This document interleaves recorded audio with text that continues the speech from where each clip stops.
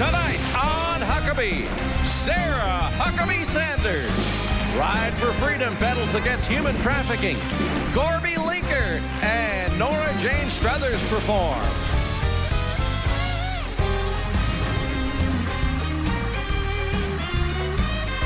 That's Trey Corley in the Music City Connection. And I'm your announcer, Keith Bilbrey. And now, here's Mike Huckabee.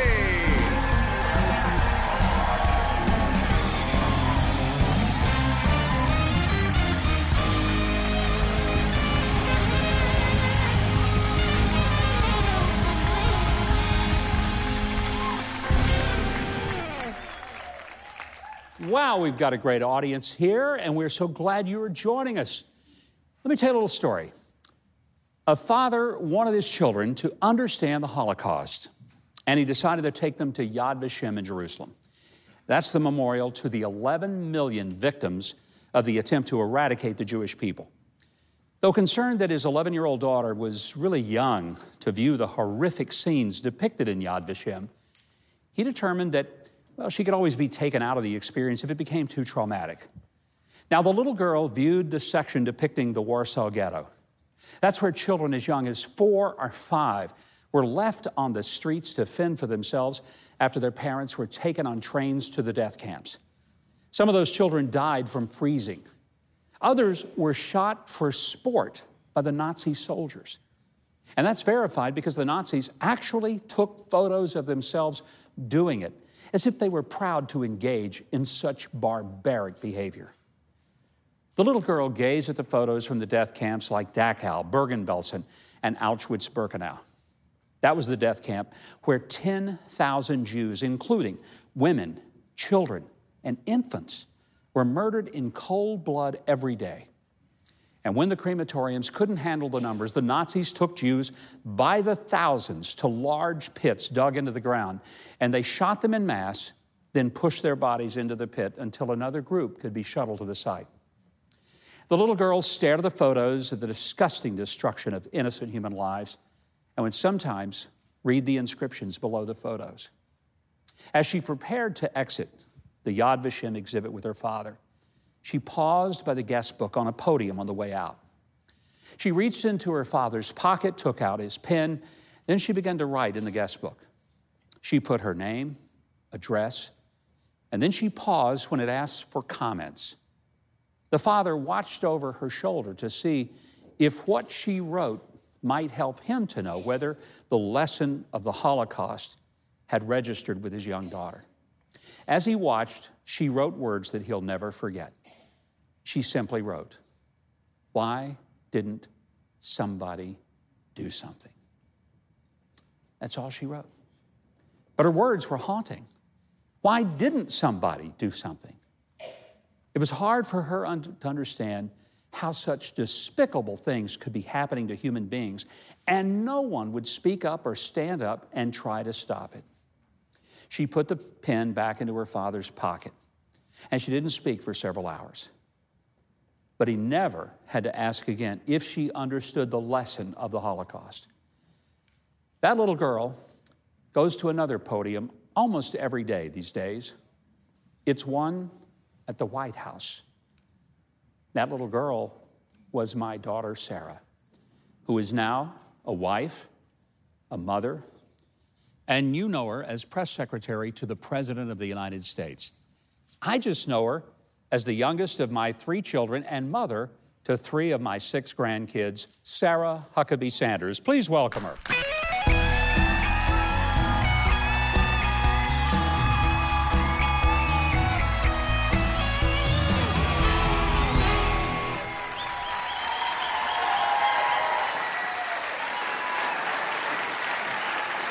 Well, thank you.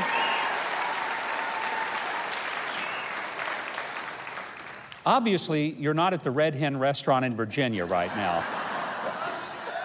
Slightly different crowd that I'm used to. It's a little more welcoming than the daily briefing. I feel like maybe I should quit now while I've still got people on my side.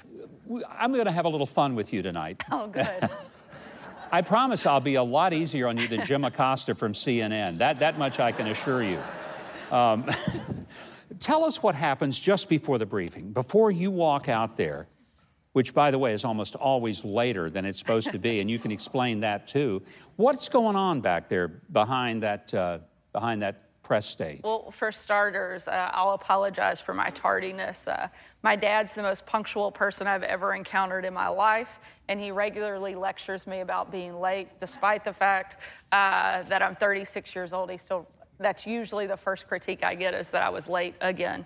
But just before I go out, I spend about an hour and a half to 2 hours with my team, prepping, going over questions we think may ask. And then the final few minutes just before I go out, I do a quick devotional just to kind of give myself a couple of minutes of quiet time, get my head in the right place. And then I usually, it's time to roll the dice and see what happens and go out there. What devotional book do you, is there a particular one that you found helpful? I do Jesus Calling. Does the president ever call you in just before a press conference and said, now here's what I want you to make sure you say? Certainly.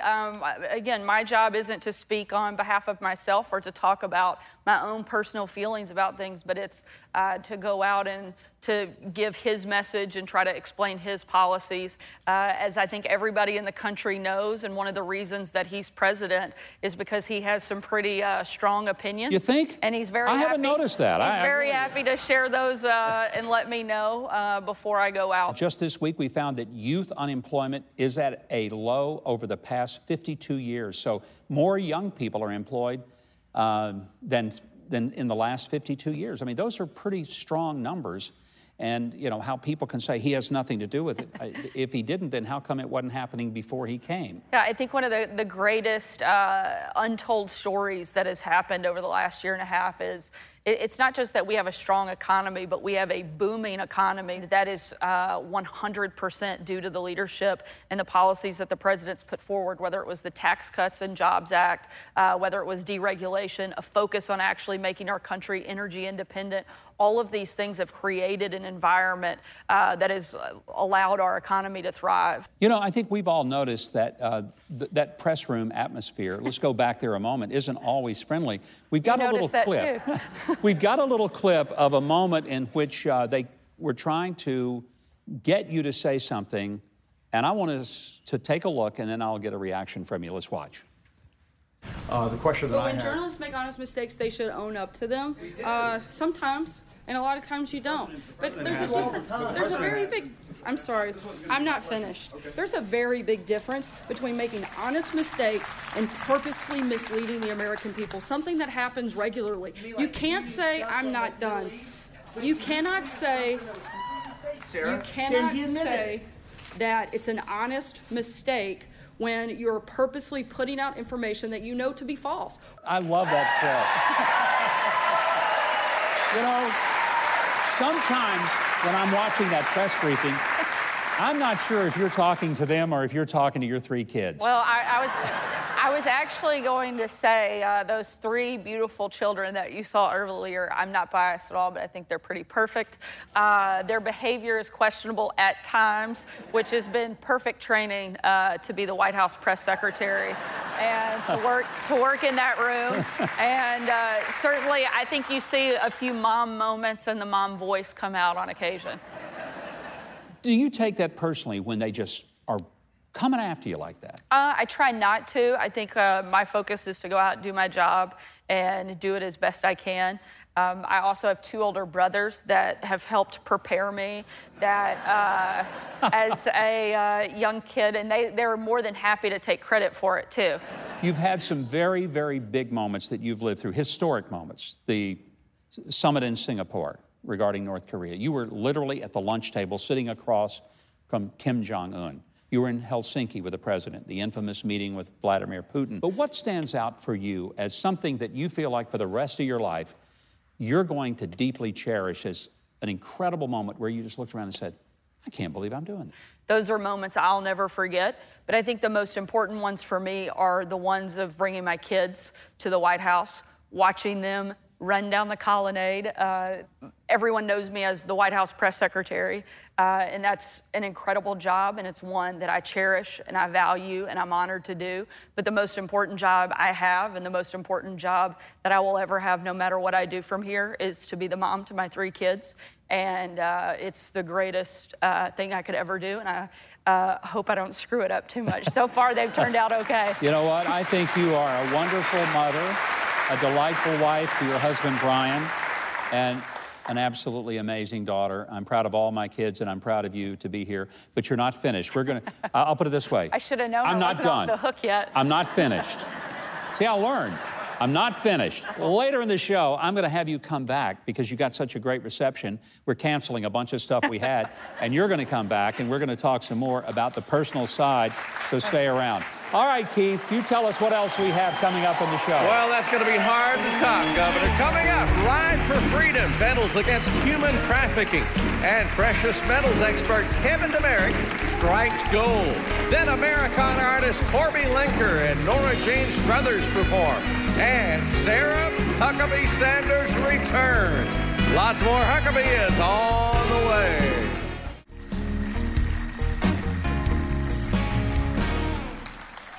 Welcome back, everyone. Well, tonight we have 4 incredible young men who have pedaled coast to coast to bring awareness to the epidemic of human and sex trafficking.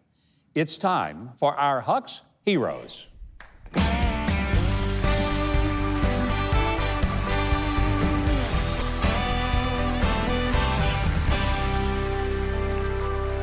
"40 million people live in some form of slavery across the world.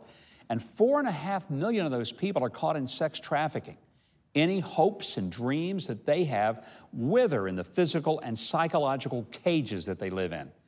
Tanner, Andre, Anthony, and Justin are 4 men who want to raise awareness and money to help combat human and sex trafficking. And they've been riding all across America to accomplish that. They're the men behind Ride for Freedom. I want you to meet tonight's Huck's Heroes.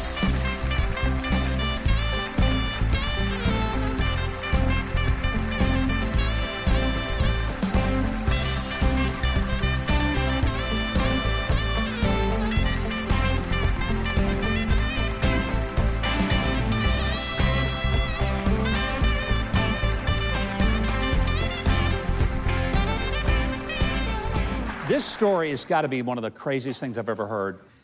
First of all, that you rode literally 3,300 miles from Oregon to New York City. You had never trained riding bikes, ever.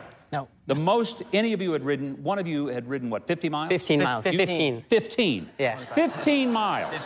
15. And that was the most any of you have ridden. Most people to do one of these things, like if they run or do a bike thing across, they have chase vehicles, they have a whole support team. You had no one. Yeah, what's crazy is we basically went out by ourselves. We stepped out. We wanted to make a difference, wanted to do something crazy. And this definitely was, but we went without a tour van. And we just said, you know what? We believe God's going to provide for us. He's going to get us there. And by the glory of God, by the grace of God, we made it to New York City. It was 55 days of the most brutal riding you'd ever experienced. So painful, but by the grace of God, we made it. How many miles a day did you ride those bicycles? Anywhere between really tough days where we're going at 2,500, 3,000 feet. We'd have to cut it down to 60 miles. Oh, just 60 miles. 60. Yeah. But there were 100 real slackers. days, 110-mile days. Yeah. I mean, it's just hard for me to get my arms around that, to do that day after day, and that you could even walk is something that I'm marveling at now. Yeah. I mean, you just got finished a week ago. Yes. Yeah. So yes. you have now completed the ride.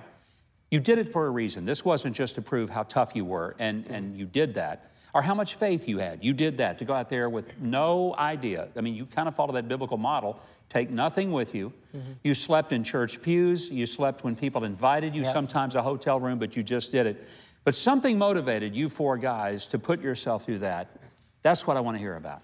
Yeah, absolutely. So we partner with an amazing organization called Agape International Missions, and they work in Cambodia, where right now there's over 200,000 victims of human trafficking, whether it's human sex slavery or just slave labor, and over 15% of that is children under the age of 15. And so, personally, for me, this is just a really touchy subject because it just almost is unfathomable to imagine 200,000 people in sex slavery or just slave labor. And so we decided you know, we can make the sacrifice, not of our money, not of anything, but just our bodies. And that's the one thing we can sacrifice. So with God willing, we got on our bikes and we rode from the coast of Oregon to the coast of New York, and we decided to set out and change the world to hopefully inspire other people to sacrifice their money and time to donate to Agape, donate to Ride for Freedom, and whatever they have, whether it's $5, $50, $500, for every $1,000 raised, it sends a SWAT team into a brothel to raise 10 to 15 women or children out of human sex slavery. So it's just an amazing organization, and we're just truly inspired by them. Well, what you've done is amazing, to not only to bring awareness, but to raise the money that you've raised through the bike ride. And I hope that even your appearance here will cause a lot of our viewers who will realize that they could be a part, not of having to ride a bike for 3,300 miles across America. These guys have already done that. But you could step up with a check, credit card, make a big gift. To stay up to date and donate to the Ride for Freedom cause, go to rideforfreedom.co. .co. I know it's a little different, not com, rideforfreedom.co. Learn more about human and sex trafficking and the devastating effects. Get involved in this fight. You can find out more at theenditmovement.com. All of that is on your screen. Guys, thanks again for being here, for showing us what you have done and the great faith that you've had. It is an honor. Thank you for being our Huck's heroes tonight. You truly are. God bless you. Thank you, Governor. Thank you. Thank you for this pleasure. Thank you. Great honor to have you here. Thank you. With a degree in finance and experience in international banking, Kevin DeMerit is the founder of Lear Capital. It is the country's leading precious metals dealer. Kevin also authored a book. It's called The Bulls, the Bears, and the Bust, which predicted the market collapse in 2002 and also predicted the rise of gold and silver. For 25 years, Kevin has been helping people protect their wealth by diversifying into precious metals. He says they're one of the few assets that can never be worth zero. Please welcome my next guest, Kevin DeMerit.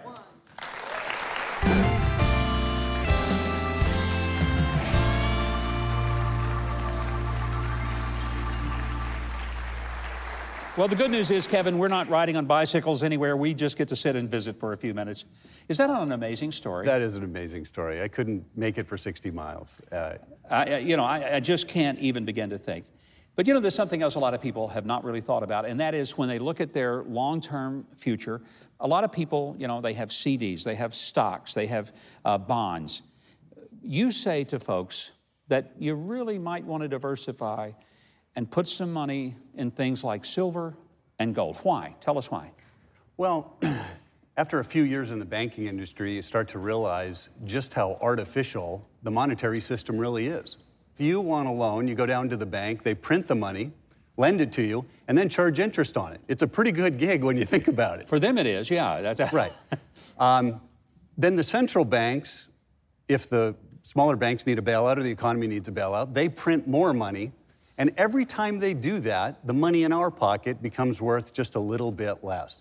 So the devastating effect of this is that since we took the dollar off the gold standard, the dollar has lost 90% of its purchasing power. It's a devastating effect for people. That's stunning. For savers and retired people. So a lot of people, you know, they don't understand. If they buy silver and gold, what is the value to them? How does that give them a sense of security that maybe other forms of investments won't? Great question. You know, in 2008, the stock market was falling, the real estate market had crashed, and gold and silver hit all-time highs. And the greatest calls that we got were from people retired that said, you know, I don't want to sell my gold and silver, but my 401k turned into a 201k, my real estate's down. This is the only thing I have to sell that has value that I can wait for the stock market or the real estate market to come back. So it's diversification. You know, in the book of Ecclesiastes, it says, divide your portions 7 ways or 8, because we do not know what disaster will befall the land. That's what we're talking about here. Diversification in investing can help reduce risk and increase profitability. That's why I'm such an advocate of the precious metals market. Kevin, you looked at the marketplace back in 2002. You saw and predicted that there was going to be a collapse. Same thing happened in 2008. You kind of predicted that this was something we'd be prepared for. What did you see that a lot of people weren't seeing? It was debt. You know, 2008, we had $10 trillion worth of debt. It crashed the real estate market, which then crashed the stock market. Today, we have $21 trillion worth of debt, and it continues to grow. But personally, I think President Trump is doing an unbelievable job trying to grow the economy so we don't have another crisis. And it is growing, and I think that's important. By the way, I want to tell you, I feel like I know you. I see, television commercials about Lear Capital all the time. You were the very first sponsor for the Huckabee Show. We're very proud of that partnership and grateful for that. But even more so, I'm grateful that when you talk about these issues, you make it where I can understand it because, I'm not an economist. I'm not an expert in the field of finance. If there's one message you have for the people out there who are trying to figure out how do they protect themselves, how do they protect what they've worked so hard for, what do you say to them that they need to do? Well, investing should be very boring, actually. And you can make it boring by diversification. The people in 2008 that had the worst experience was when the stock market fell by 50% and they had to wait 6 or 7 years to get back to where it was. By diversifying with maybe precious metals, and there are other things you can diversify with, you had something to offset and go back into the market and purchase those stocks at a much lower value. And that changes your retirement. It changes your children's funding for their education. So diversification makes investing actually fairly boring. Over a 10-year period, as long as you have something offsetting the risks of a very high stock market like we have again now, with maybe undervalued assets like precious metals because they're low again, that whole cycle will shift. And over a 10-year period, usually you're going to have better returns and lower risk. I want to ask you about silver because a lot of conversation today is about the value of silver because of its use in technology, which is something I've never thought about. I mean, what does silver have to do with technology, and why is that going to be a commodity for the future? Well, the silver market's very interesting. First of all, it's below its all-in production cost, meaning most mines can't pull it out of the ground for the price that it trades at. And one of the big demand factors behind silver right now is solar. China's expanding their solar. California in 2021, I believe it is requiring all new homes to have solar on their roofs, and I think other states are following. You can't have solar without silver. So solar is really triggering a very big demand of the silver market, yet right now the prices are low. So, I mean, that would be kind of an encouragement to look at that as a commodity. Yes, same thing happened in 2002 when we had television screens and smartphone screens. All of them used silver. That was the first part of the demand, and now you have solar, which is much bigger. So we're back to the same situation, undervalued silver in 2002, and we're here again in 2018, same story. Thank you very much for your partnership with our show and the confidence you have in us and our confidence in you, because it works both ways. You were willing to invest in us, but we are proud to partner with you because we have such confidence in what you do and in the integrity with which you do it. Thank you for being here. It's a pleasure being a sponsor. Great to be with you, Kevin. You bet. Thank you so much. Thank you. Now, if you want to learn more about Lear Capital, how you can invest in things like gold and silver, you can visit LearGold.com. That's LearGold.com. Keith, I'm sure you've got a pocket full of gold and silver over there right now. Boy, why don't you tell our folks the value of just sticking around through the break? Oh, we've got nothing but gold, Mike. Nashville artist Corby Linker and Nora Jane Struthers perform. Then news headlines you may have missed. And more Sarah Huckabee Sanders coming up in 60 seconds. I want to heartily encourage you to join Hillsdale College for their free online course on our Constitution. A lot of people don't know much about the Constitution. This course will revolutionize your thinking on our nation today. Boy, do people ever need this study. If you'll visit Hillsdale College to register today for their free course on the Constitution, it could change your life, it could change America.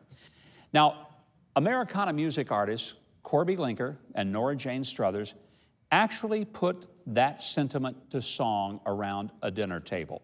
I want you to take a listen to the two of them. Delightful people, and they're performing along with Nora's talented husband, Joe Overton, on their song, Let's Just Have Supper.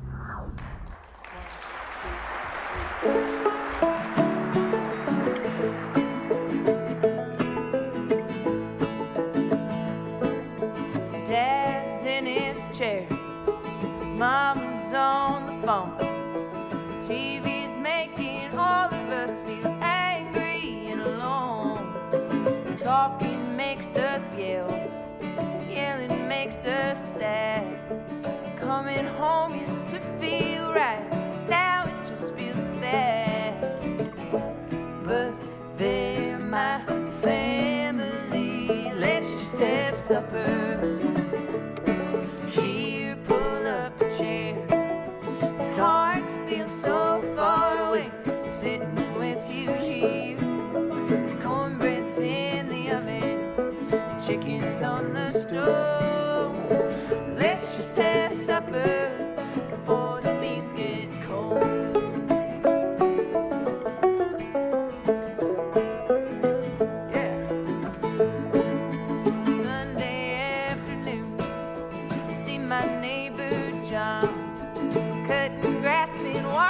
Cars. He's always working hard.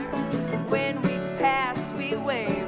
Seems like an alright guy. I kinda thought we might be friends till I saw that sign up in his yard. I guess we don't agree. Let's just have supper. Here, pull up a chair. It's hard to feel so far away, sitting with you here. Cornbread's in the oven, chicken's on the stove. Let's just have supper before the beans get cold.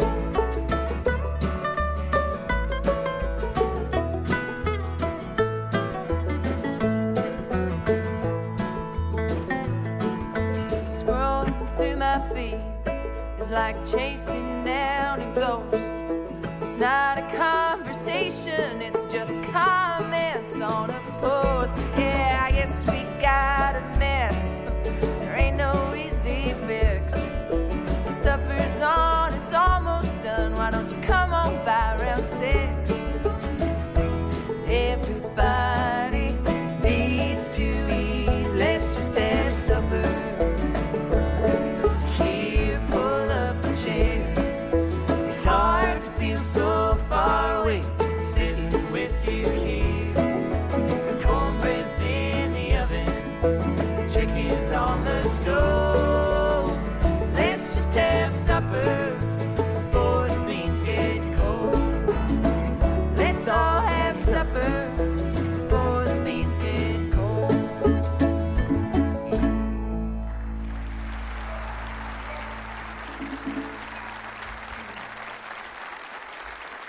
Corby and Nora Jane, and let's just have supper. I love this song. So let's talk about the music, though, that you guys are creating. Bluegrass, it's such a pure part of America. But what is passionate in your lives that make you want to perform and write and get music out to people?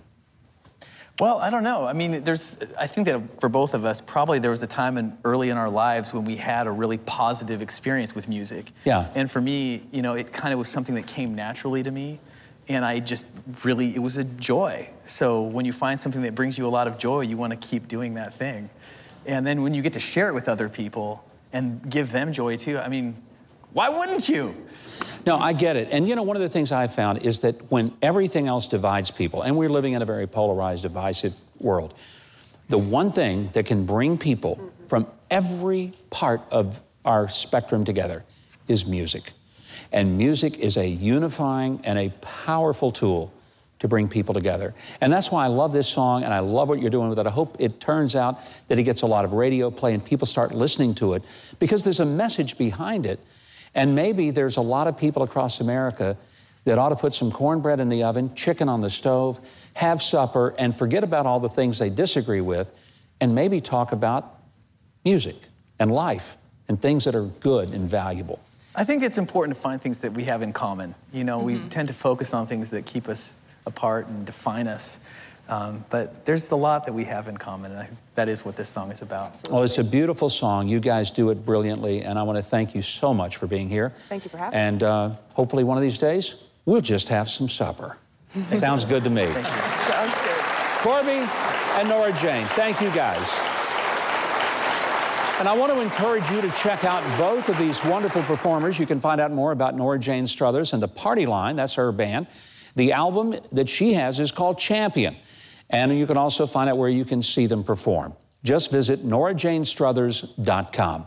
And if you want to get a copy of Corby Linker's latest album or his book of short stories, it's called Medium Hero. Not to mention, you can catch him on tour. Just visit CorbyLinker.com. It's right there on your screen. Coming up next, news you won't believe on In Case You Missed It. And Sarah Huckabee Sanders returns.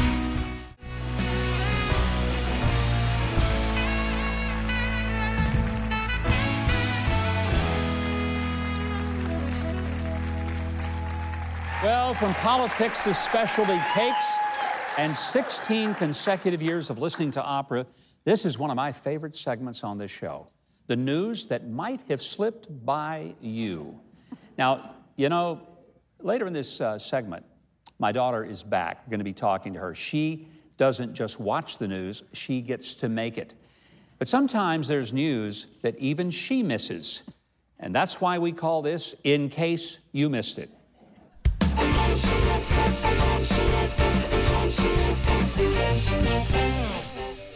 From our This Really Takes the Cake file, Jack Phillips, a Colorado baker, is in trouble for his craft yet again. After winning a ruling at the Supreme Court that partially upheld his right to refuse to bake a wedding cake for a same-sex couple, Jack is now having to sue the state of Colorado because they're trying to force him to bake a cake to celebrate gender transition, where a biological female identifies as male or vice versa. Now, that's a horse of a different color. I'm speaking of the lawsuit, not the person who wants the cake. Mr. Phillips claims the state of Colorado is on a crusade to crush him and to pressure him into mediation over his refusal to bake the gender transition cake because of his religious beliefs. Autumn Scardina, who filed the Colorado complaint against Jack Phillips, states that he refused her request for a gender transition cake back in 2017. She's represented by her brother, Todd Scardina, whose legal services website states this, and I quote, "We take great pride in taking on employers who discriminate against lesbian, gay, bisexual, and transgender people and serving them their just desserts," end quote. Phillips' counter lawsuit cites his belief that the status of being male or female is given by God. It's biologically determined, not determined by perceptions or feelings, and cannot be chosen or changed. Phillips is represented in the case by the Alliance Defending Freedom. Let's pray that Jack Phillips is allowed to practice his faith and his cake artistry without being a target for destruction. Because if not, what's next? Forcing a kosher deli to serve bacon-wrapped shrimp? Or maybe a vegan who owns a vegan restaurant is going to be required to serve ribeye steaks? That'd be my kind of vegan restaurant, honestly. Oh well, Twitter has followed Facebook by blocking a campaign ad for a Republican congressional candidate in California. She's a female and from Cambodia. She shares the terrible story of the Pol Pot regime and his killing of countless people, but how this miracle happened with her father and her mother. In Cambodia, under Pol Pot's Khmer Rouge, being young and single often meant a gruesome life and likely death. They approached my father, and in order to save his life, he said he was about to be married. They asked him, to whom? He pointed to the prettiest girl that he saw, having never spoken to her before. The soldiers approached her, and she said yes. They got married the very next day. 41 years later, they're still the happiest couple I know. Great things can come from great adversity. That's one of the most powerful stories I've ever heard. It's beautiful. Now, Facebook eventually admitted the video was not, quote, shocking, disrespectful, or sensational, unquote. Twitter believes great things can come from adversity, except when they are the adverse ones. Twitter describes Mrs. Hing's ad as obscene. Think about that. Hing's campaign contacted Twitter to be sure the censoring of the ad was not an error. Twitter's response? Sending the same message to her with obscene in bold. Friends, social media companies have been intentionally targeting and shutting down a lot of conservative people on their services. That is a fact that I've experienced myself. But let me say that if elected, Elizabeth Heng promises to correct bias censorship in social media services. She plans to work for legal internet transparency so that every American has a chance to be heard. And let me tell you, Facebook and Twitter, there ain't no censoring a federal fairness law.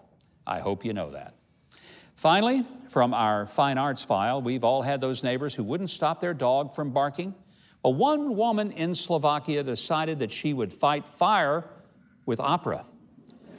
The disgruntled lady, identified only as Eva, began to crank up Verdi's La Traviata to drown out the incessant barking of the neighbor's dog. But that was in 2002, 16 years ago. Oh, did I mention that she doesn't play the entire opera, only a 4-minute aria sung by Placido Domingo from sunrise to sunset as loud as she can? She's done it for over 5,500 days. A Hungarian news site recently reported that Eva was arrested in her hometown of Stavovo on charges of harassment and malicious persecution. I love Placido Domingo, one neighbor told Hungarian news site index.hu, but not like this. Another resident declared, the whole street is suffering. The neighbor's dog allegedly said, quote, the opera ain't over until the fat lady sings. And she's now singing like a mockingbird. Now, I might just raise a couple of questions. One, would you wait 16 years to call the cops? Those are some tolerant people. Here's the second one. Why didn't Eva just report the disturbance of the neighbor's dog? And third, what kind of dog did the neighbor have that outlived 16 years of opera? So with respect to Eva, I'll bet she's really a cat person. Well, Eva has been remanded in custody and, according to local media, could face up to 3 years in jail if convicted. And by the way, La Traviata translates to the fallen woman. Ladies and gentlemen, I hope you enjoyed the fact that we read the news so you don't have to. And those are stories that I bet my daughter didn't even cover at the White House press briefing. Please welcome back Sarah Huckabee Sanders.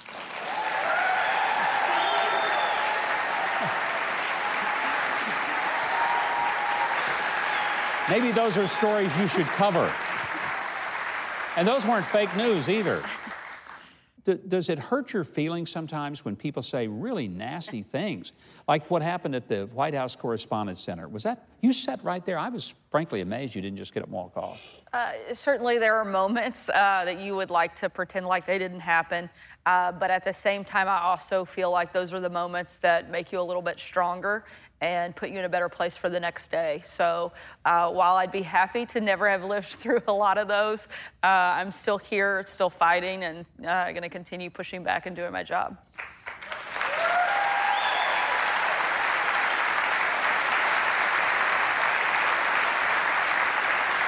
One thing that I know very well... I like this crowd a lot better than my day job. You might want to take them all to the White House and put them in the press briefing room. I think they would I think it certainly might be go more fun. a little easier for me. But you grew up in a very political family, obviously, so from the time you're a little tot, you're dealing in politics. A lot of kids reject what their parents do. Reject especially because it's a tough business. It's harsh. You saw that as a kid.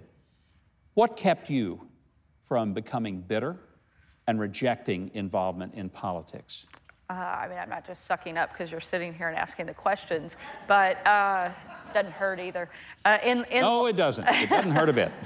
Certainly, in large part, watching you and my mom go through this process and the spirit that you guys approached every day with. And we got to see that and see the results of pushing through is certainly much better than cowering down. To be able to be on the front row to history and to actually get to play a part in it and to feel like you're impacting change and impacting it for the greater good is certainly something that outweighs some of the worst days and some of the bad hits and some of the attacks. I have seen, it's not even something you told me about. You never even mentioned it, but I've seen pictures on the interweb, I've seen them there, of you with the president at Walter Reed talking with wounded warriors. Are those the days that kind of get you centered? Certainly, the moments where you get to see the greatest parts of America. There's a guy named John. He is he's a double arm amputee, but he's also had double arm transplant. He's only the second person ever in the military to have double arm transplants. And I got the chance to meet him at Walter Reed and his incredible wife, and to see his resilience. The stuff I go through is nothing compared to what he has done and the sacrifices that he has made. And that certainly gives you the energy and the strength to do the little part that you can play and to continue to fight and try to do what you think is best for our country. You have a tough job of trying to balance this job that is basically you're on call 24 hours a day, 7 days a week. Family, husband, 3 beautiful, beautiful children. He's not biased either. Yes, I am, and I'll tell everybody I am. How do you balance all that? How does it work for you? Certainly, I have the most incredible partner in the world, my husband, Brian.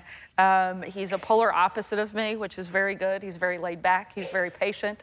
And without him, I couldn't do any of this. Having that support system of family, faith, and friends is the only way that you can get through every day. We have an incredible team at the White House that I get to work with every day. And they are some of the smartest, best, most talented people you could possibly find. But more important than that, they're just good people that want to do really good things, and getting to work with that group every single day is a real honor, getting to work for the president. But he loves our country, and the rest of us do too, and that makes it all worthwhile. Before you go, I want to give you a little gift, a little mug that I hope you'll enjoy, maybe something you can take to the White House. And I'll even pour you a cup of tea so that you'll be able to enjoy it. And we'll make sure that you can take this with you. I think you will enjoy this fantastic little gift that we have just for you tonight. All right. It's a magic cup, and you put hot coffee or tea in it. So you can take this to the president and tell him we enjoy it. Sarah, God bless you. Thank you so much. All right, Keith, tell us what we've got. Oh, follow that. Standing ovation. Next best-selling author Anthony DiStefano takes on an angry atheist with wit and wisdom. And Trey Corley of the Music City Connection perform right here on Huckabee.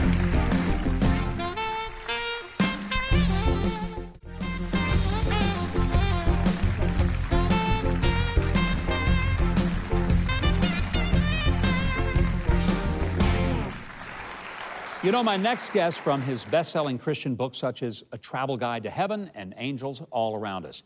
His latest is a sharp rebuke to rising attacks on people of faith. Please welcome the author of Inside the Atheist Mind, Anthony DiStefano. Anthony, I'm so happy to have you here. Thank you. I'm very honored to be here. You know, you've done some incredible books and they've been bestsellers. This one may be the most important message you've had, because atheism is growing faster than faith. What's going on? Look, atheism is an epidemic today. The number of professed atheists in this country is up to about 10%. The number of the religiously unaffiliated, those are people who say they don't believe in anything, is about 25%, a quarter of the population, and the numbers are higher in Europe.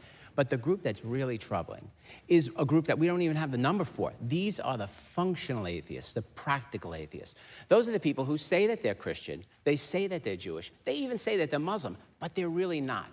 They don't hold to the tenets or doctrines of those religions. They don't let their professed belief in God affect their behavior. You know, for all intents and purposes, these folks are secular humanists. Well, give me some examples of people who say, I'm a Christian, I'm Jewish, but they might as well be atheists. Nancy Pelosi, Andrew Cuomo. Okay, these folks. And that's not a political statement, but it's because they are members of a church, but they defy the church's fundamental doctrine on critical issues. Would that be a fair? Because I don't want to attack them on a political basis, but you're saying that if you say and embrace a faith, but you absolutely then run from its practices, what's the point? What's the difference? What's the difference between an atheist and someone who says that they're a Christian, but then acts as an atheist, a secular humanist? And the problem is that these folks today control the levers of power in this country. And by that, I mean they control the means of communication. They control, as you well know and as your daughter knows, 85% of the mass media. They control the academic world. They control Hollywood. They control the movie industry. They're all around us. And the real problem is, and this is what your daughter really understands, is that these folks don't really believe in free speech the way that you do. Yeah. Sure, they say they believe in free speech, but they give it lip service. They don't believe that free speech is an inalienable right from God because they don't believe in God, you know? So they believe these are sort of gifts of the government, and if the government gives them, the government can take them, the government can regulate them. Our founders didn't believe that. They did not believe that, that the government could just turn the dial on our ability to speak. If the government gives you the rights, then the government can repress those rights. And that's what we've seen for the last 50 years. We've seen this effort, this relentless drive on the part of secular humanists and practical atheists, most of whom are on the left, to try to purge the society of any vestiges of Christianity. This is what's behind, you know, the cultural cleansing on the college campuses. There's no free speech in the college campuses. This is what's behind fake news. This is why your daughter has this, you know, the second or maybe even the first hardest job in the country, because she's just not giving press conferences and disseminating the news of the administration. Every single day she's battling against people who don't believe in free speech. She's really battling against, practically speaking, atheists. You know, it's fascinating. You mentioned a moment ago, and I think it was very stunning, when you talked about the influence of Hollywood and the academics, because the influence of the media and the influence of universities and the education system, that is particularly shaping the next generation. So what do you look out on the horizon and see? Should we be really worried about the coming generations in terms of atheism? We should, because that's a massive propaganda machine that you just described. And they are polluting the minds of our youth. What people don't understand is that atheism is not harmless. It's very dangerous. Whenever atheists come to power, okay, you see two things. You see a repression of rights, especially free speech, and most of all, you see death. A lot of death, and I'm not exaggerating. Atheists don't believe in God, so they don't believe in any transcendent moral imperative against killing. Sure, they can believe that murder is wrong for practical reasons, but they don't believe in any commandment, transcendent existential commandment against killing. Also, they don't believe that human beings are made in the image and likeness of God, and so, therefore, we don't have infinite value, infinite dignity. So we're just animals with monkeys with bigger brains. You put those two beliefs together, you know, there's no transcendent rule against killing, and human beings, there's nothing special about us, and that is a deadly recipe to kill anyone who gets in your way. And that's exactly what we've seen over the last 120 years. The atheist totalitarian regimes of the 20th century, and you mentioned some of them in the early part of the program. Pol Pot, Mao Zedong, Lenin, Stalin, and Hitler, and yes, Hitler was an atheist. They murdered 150 million people in the last century. 150 million people. There's a profound and frightening connection between atheism and death. And it doesn't stop with those totalitarian leaders. You know, as we've seen this rise in functional atheism, we've also seen this corresponding rise today in this horrifying culture of death that we find ourselves immersed in. Well, I think that's why your book is not just a book, it's a message. And it's a message Americans need to begin to immerse in and understand what's happening to our culture. It's a spiritual issue. You've made that very clear in the book, Inside the Atheist Mind. It is a delight to have you here, and I hope people will get the book. Inside the Atheist Mind, you're going to find more at his website, along with links to purchase the book and all the rest of his terrific books, including he's got a new children's book called The Miracle of the Bread, the Fish, and the Boy. That's at anthonydestefano.com. Keith, I know we're not quite finished. We've got more coming. Tell us about it. We are not. Coming up, we remember the Queen of Soul, Aretha Franklin, on Huckabee.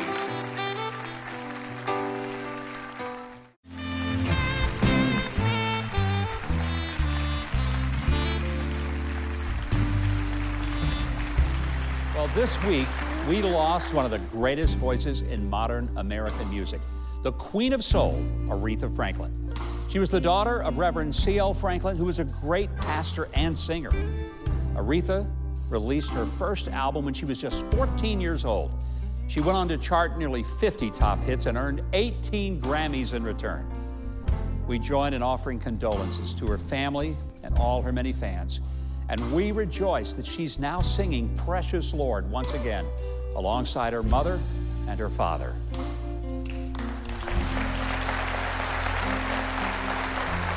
Now here's one of my favorite bands performing Man for Life.